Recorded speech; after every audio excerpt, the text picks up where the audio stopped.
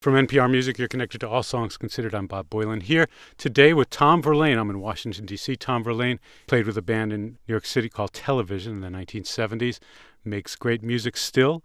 2 new records are out. One is called Around, and the other new record is called Songs and Other Things. How you doing, Tom Verlaine? Pretty good. For those of you who don't know Tom Verlaine and the band Television, why don't we just start off and play one bit of a song and give people an idea of what the heck we're talking about here. From the LP, Marquee Moon, and this is Marquee Moon.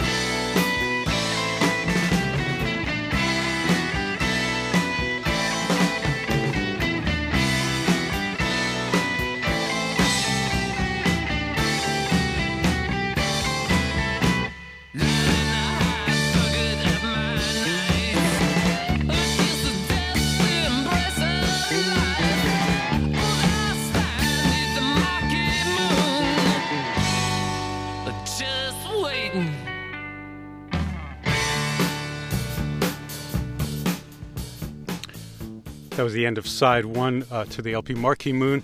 In the band, Tom Verlaine, one of the 2 guitar players, Richard Lloyd, Fred Smith, who's a bass player, Billy Fike, a drummer.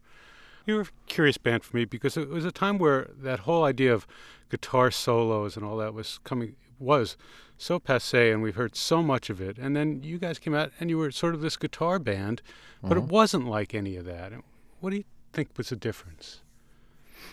Well, we weren't real distorted, for one. It wasn't the big, loud blues fuzz solo thing. I think that was one main difference. And I do think the guitar solo thing is somewhat exaggerated. I mean, we did have a long cut on our first record, but most of the songs were under 5 minutes and kind of classically structured, you might say. I'll ask you to play DJ for a little bit here. Pick one tune. We'll talk about it and maybe see how it fits into what you do, what you love.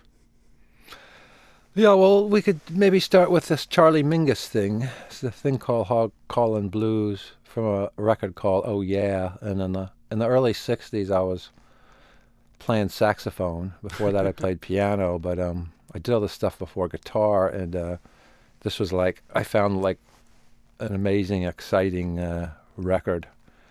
Just all the solos on it, everything about it. I mean, you can hear Charlie yelling stuff in the background on it. It's just such a cool record that I thought it'd be great to play it on the radio. Let's listen to Charlie Mingus, and the cut is called Hog Callin' Blues.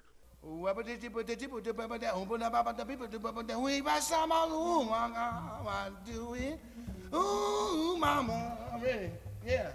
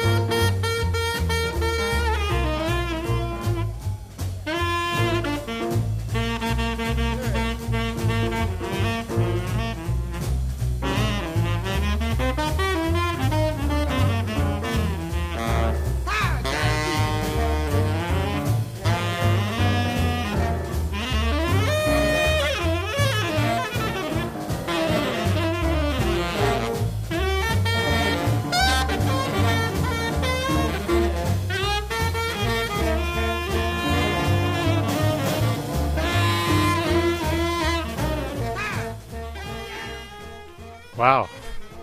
How old were you when you heard that? Oh, 11 or 12 maybe. That's fantastic. Did you thumb through bins to hear it? Somebody turn you onto it? I think I had, that was maybe in the second year of listening to jazz. I think I was in Wilmington, Delaware.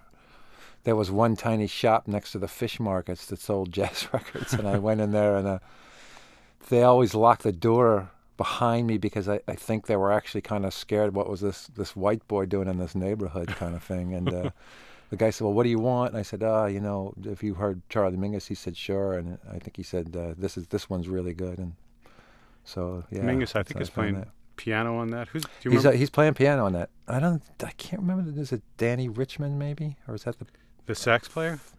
No, the drummer. The drummer. One of the sax players is definitely Roland Kirk. And maybe Booker Irvin, I don't know. Yeah, I think Booker Irvin, yeah. And when you were playing sax, I assume maybe you were playing in the school band? No, I was, I just got a pawn shop thing in alto, and and then I ended up trading that in for a soprano, and just bought a fingering book, and my best friend played a tenor, but he wanted to make his horn sound different like Roland Kirk, so he sawed off the bell. And then he sawed a spittoon in half and masking taped it around there so he could have a different sound. What'd Mom and Dad think of that? Well, I usually could only have our jam sessions when they were out of the house. So. But there is some tapes of this I'm trying to track down because my dad had a tape deck. So was your dad an audiophile or one of those? No, he would just kind of. He had I remember him having a pretty big mono unit actually for years and playing Frank Sinatra and stuff. And but he did have a tape deck. I remember that. So that wasn't very common for that. I guess not. I mean, I actually don't know why he had it because he never seemed to use it, and he showed me how to record things on there. So very cool. I hope you find those tapes. Pick something else for me. Yeah, this is a piece I heard first. I was living in England in the mid-'80s, and there was a Polish import shop there, and a very big shop, and on the balcony they had these records, and I asked the woman, can I go up on the balcony and look at the records? She said, yeah, they're all £1 a piece, which was about $1.40 for new vinyl records, and so I just grabbed a handful of some modern Polish composers I never heard, and this was a really beautiful piece. I think it's 3 pieces in old style for string orchestra. And Gorecki, I hope I'm pronouncing his name right, was up until a certain point writing, for lack of a better word, no rhythm, no melody music, and which is, the kind of prevalent tendency of the late 20th century, especially long developing pieces. Right, and then at this point he wrote this thing, as he says, in the old style, and it's kind of deceptively simple piece, but I think it's a great piece for strings.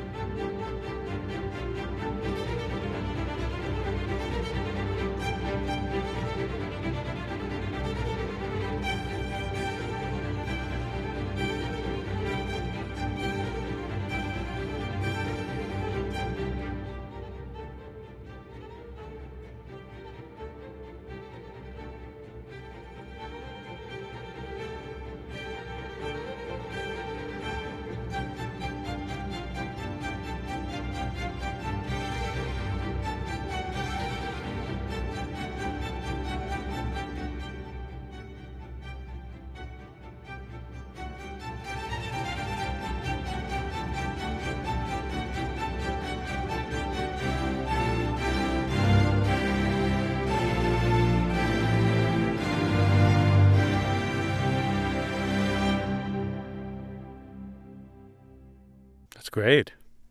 Yeah, a real nice piece, I always thought. Do you have a big record collection still? I have a lot of vinyl sitting around. Not that many CDs, really, but a couple hundred at least vinyl records. Mhm. Maybe even 1,000 by now. Do you ever listen to NPR or All Things Considered at all? Yeah, now and then. So you may have heard we sneak your music on now and again. Yep. Yep. In fact, I think I heard it once between shows or something as a kind of background thing. That's very possible.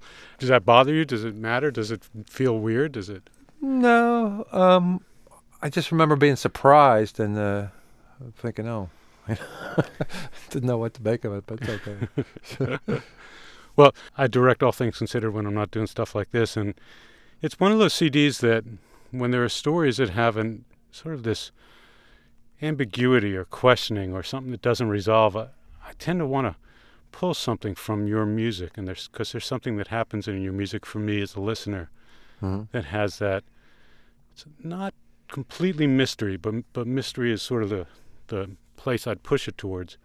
It's pliable. Your music, to me, especially the instrumental music, is very, depending on the mood that you're in, the music can fit the mood. And then if you're in a different mood, that same music will then move for me and change. Does that make any sense? That could make sense. If you were me, it makes a whole lot of sense, but you're not. Anyway, let's listen to the opening cut from Warm and Cool, and by Tom Verlaine from 1992.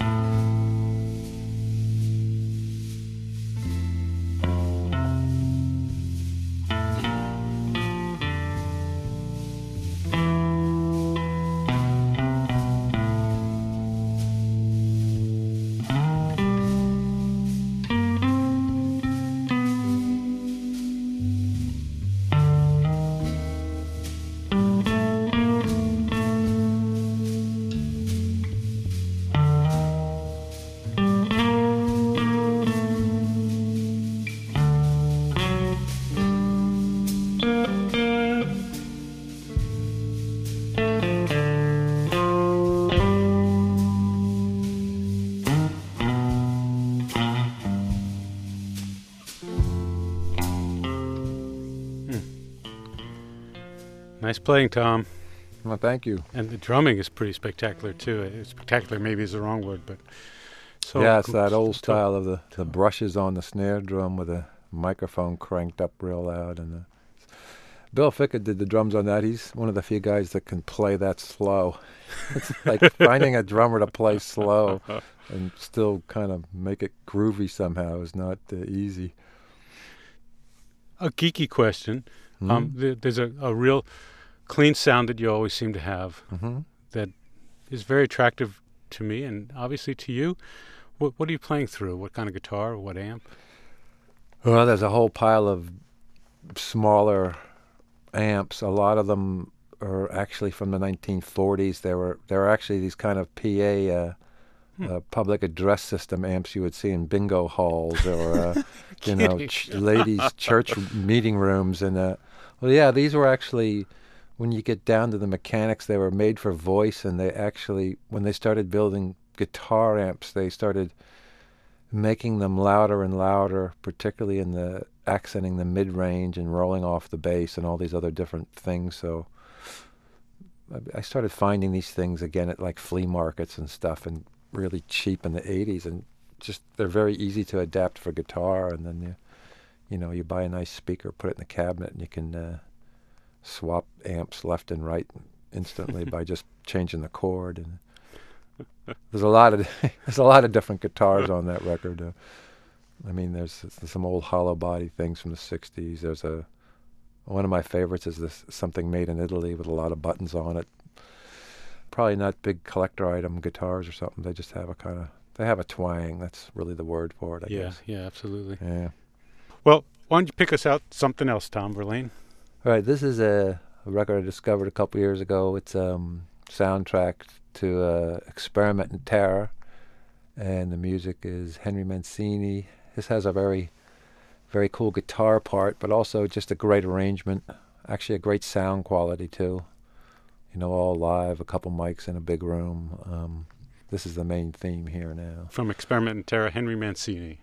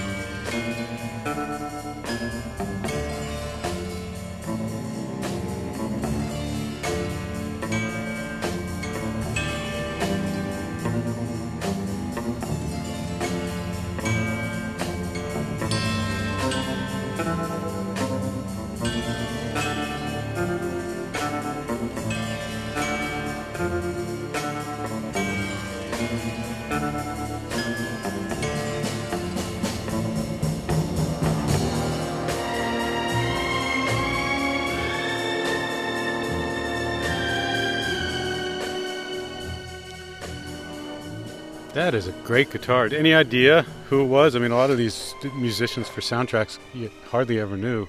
Yeah, I don't. I know that Mancini had a crew of guys that he used all the time, so it might have been a guy named Bob Bain, but I'm not sure. What is it about the twang in it, for me, and I hear it in Duane Eddy's stuff? Well, you know, it's an atmosphere, that vibrato and that old-fashioned reverb sound. It just has some kind of special quality. The guy has written a book, I think, called, it's a very academic study of the use of reverb on recordings. I saw this book. It's like I think it's called Reverberation. Space and Reverb or something. I think it's Duke University, but it's wild because he's trying to locate the first record which had an echo effect in it. I think it was a cowboy song in which, you know, they had the guy. It was supposed to sound like some lonesome guy in the hills or something, and the train whistle with some sort of artificial reverb, and how this really captured people. You know, no one had heard this kind of sound on the radio in the 40s or whenever, and this whole kind of imitation space, or trying to make something with I don't know what they used back then. They ran the signal out to a speaker and stuck it in an oil tank or something. Or the men's room. Yeah, or the men's room. In Elvis's case, the hallway or the right, whatever. You talked about Billy Ficca and his playing of the drums so slowly. The guitar there is incredibly slow, and that's something that you do. Is that hard to do? No, not really. It does require a mood. You know, I don't know if I would do 20 takes of something like that. I think most of both instrumental records is 1 or 2 takes and then try something else, you know. The new one, the one called Around, is I think almost all first takes, and then in some cases editing quite a bit. Something might have been 5 minutes long, cut down to 2, or 8 minutes long, cut down to 3, kind of thing. You want to pick me a cut from Around? We can play some of that. That might fit nicely. Well, here. yeah, we can try again. Maybe this first one on there, which is just kind of a solo guitar piece. Do you remember the names of your tunes? The O of a Door. Okay. There you go. This is and called adore the O. is not what you open and close, and right. It's The O of adore as an adoration. Okay.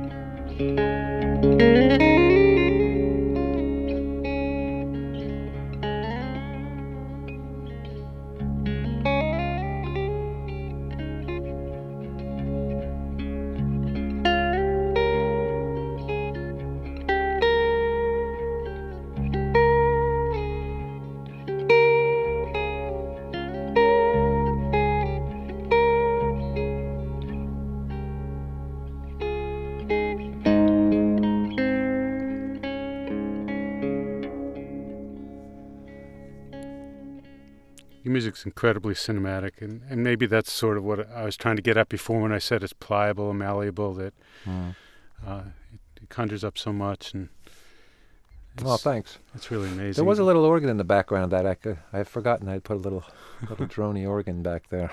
How would you write a piece of music like that? I mean, do you sit around at home doing this? Well, that actually was a lucky moment of somebody I knew was selling a guitar, and he said, "I'll drop it by the studio if you might want to buy it." So he dropped it by, and actually before I had gotten there to the studio that day, and I went in and plugged it in, and I said, "Well, let's just record this." And so maybe it was the fact of having a very different guitar in hand, and just ended up playing this thing, and I thought, oh, I think I can use that, and I made a cassette and took it home, and it was actually another 3 minutes longer on there than so when I just mixed it and put the organ in. I mean, that was just kind of a lucky improvisational moment, I guess, of a certain mood or something. Here's a cut from another 50s thing. It's one of the themes from The Day the Earth Stood Still, using some theremins. Bernard Harmon. Yeah.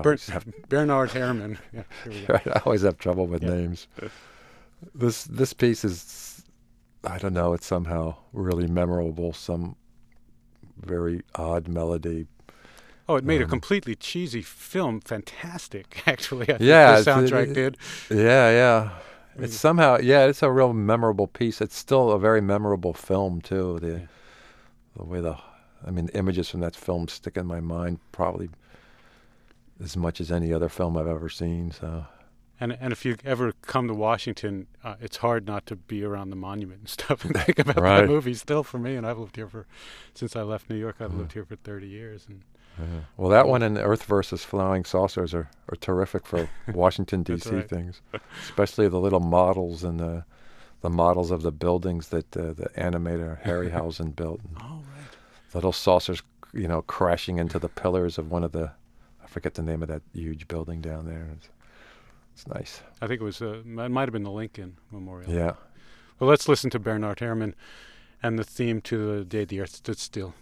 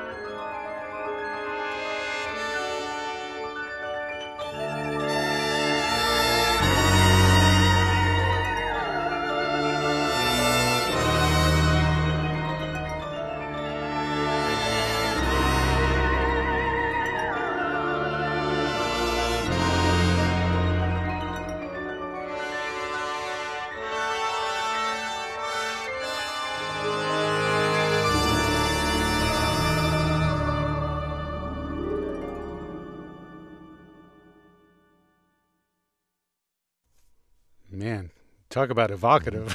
Yeah, that's also, I didn't notice, never really noticed before, but the percussion keyboardy thing there is is like an early use of that endless eighth note thing that, Philip Glass and all those people use. They all watch the same movies. Well, if it's strange, I never really realized this. I mean, this is like, I don't know, 1955, 58. 51, and you've got that. I think. Whoa, I think really? It was 51. I could be wrong, but I think it was. Yeah, and you have that odd, endless pulsing keyboardy thing going on. Huh.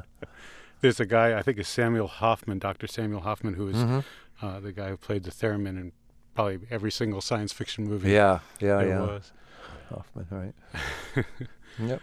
So you've done these 2 records, and one of them is instrumental, one of them is almost completely, they're instruments, of course, but only one song is without voice.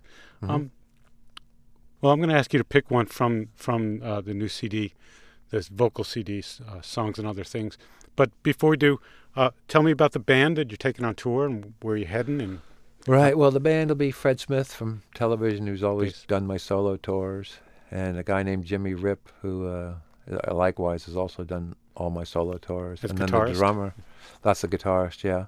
And the drummer, Louis Appel, who did most of the new vocal record as well.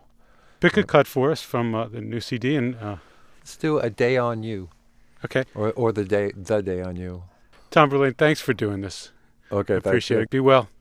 Tom Verlaine, he has 2 new CDs out. One's called Around. It's the instrumental CD. The other's called Songs and Other Things. I'm Bob Boilen for NPR Music. It's All Songs Considered.